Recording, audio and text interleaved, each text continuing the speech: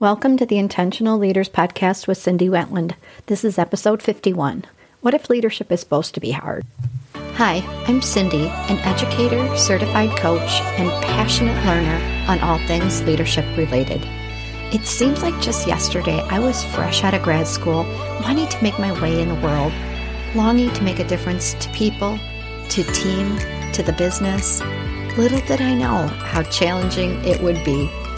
Fast forward several decades later, I've made a career of leading while teaching and coaching thousands of leaders to be at their best, most effective selves. Along this journey, I've captured so many insights, lessons, and techniques on how leaders become amazing, and also, as leaders, when we get it wrong. I'll share them all right here, because I founded Intentional Leaders to provide easy access to these kinds of lessons, and equally important, to help you build the presence, confidence, and credibility you need to be the leader that everybody wants to work for. Because I know leadership has its challenges, but learning to lead shouldn't be one of them.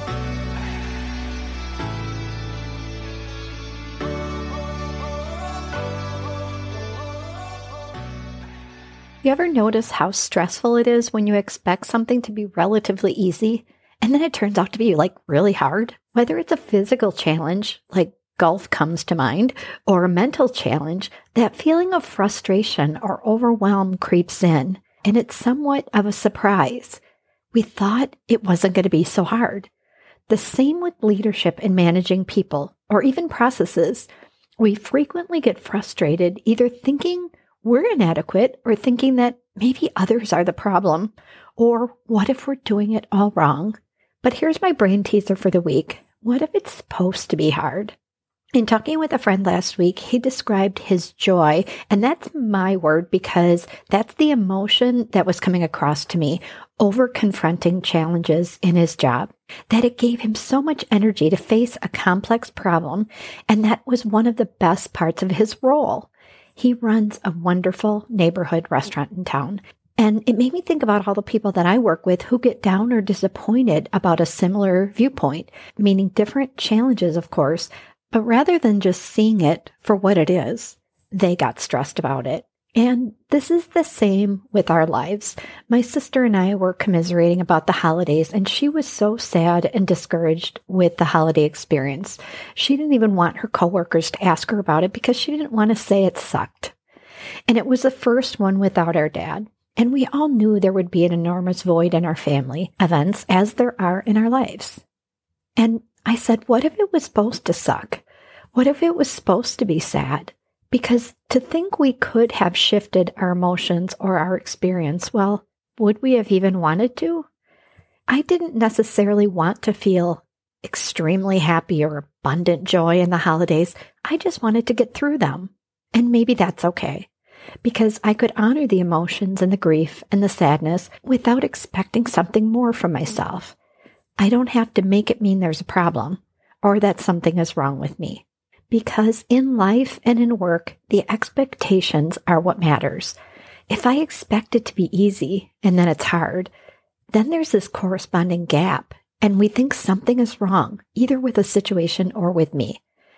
The thought process tends to be, I can think this is hard, meaning 1, it shouldn't be, or I must be doing it wrong, or oh my gosh, I'm just not cut out for this. Or maybe it's someone else's fault. Or, well, if I was so-and-so, I would know what to do. The same with life, the same with leadership. What if sometimes, and I'm not saying all the time, because that would totally suck in our jobs, but sometimes you need that challenge to prove to yourself what you're capable of, what you can overcome, and how you can dig deep within yourself to find the answers to those challenges.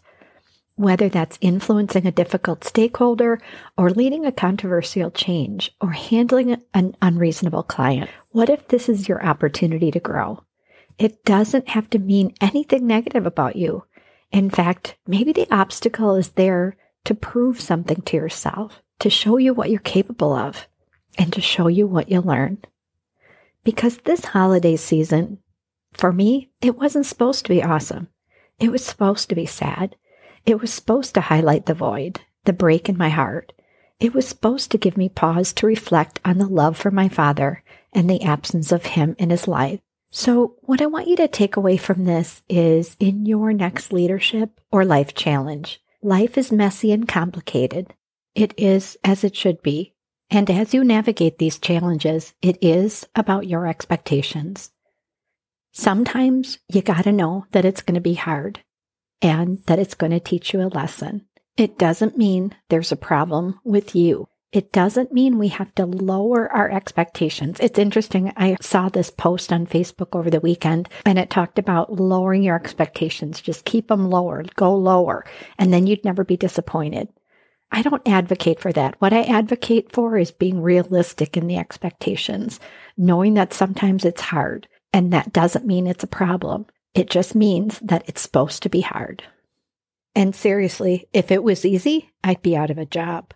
Did you know that I have a 12-week digital course that could help you achieve your career goals? Yeah, that's right. You heard me right. Get that next promotion, get that next job. Check it out at www.intentionalleaderscourses.com.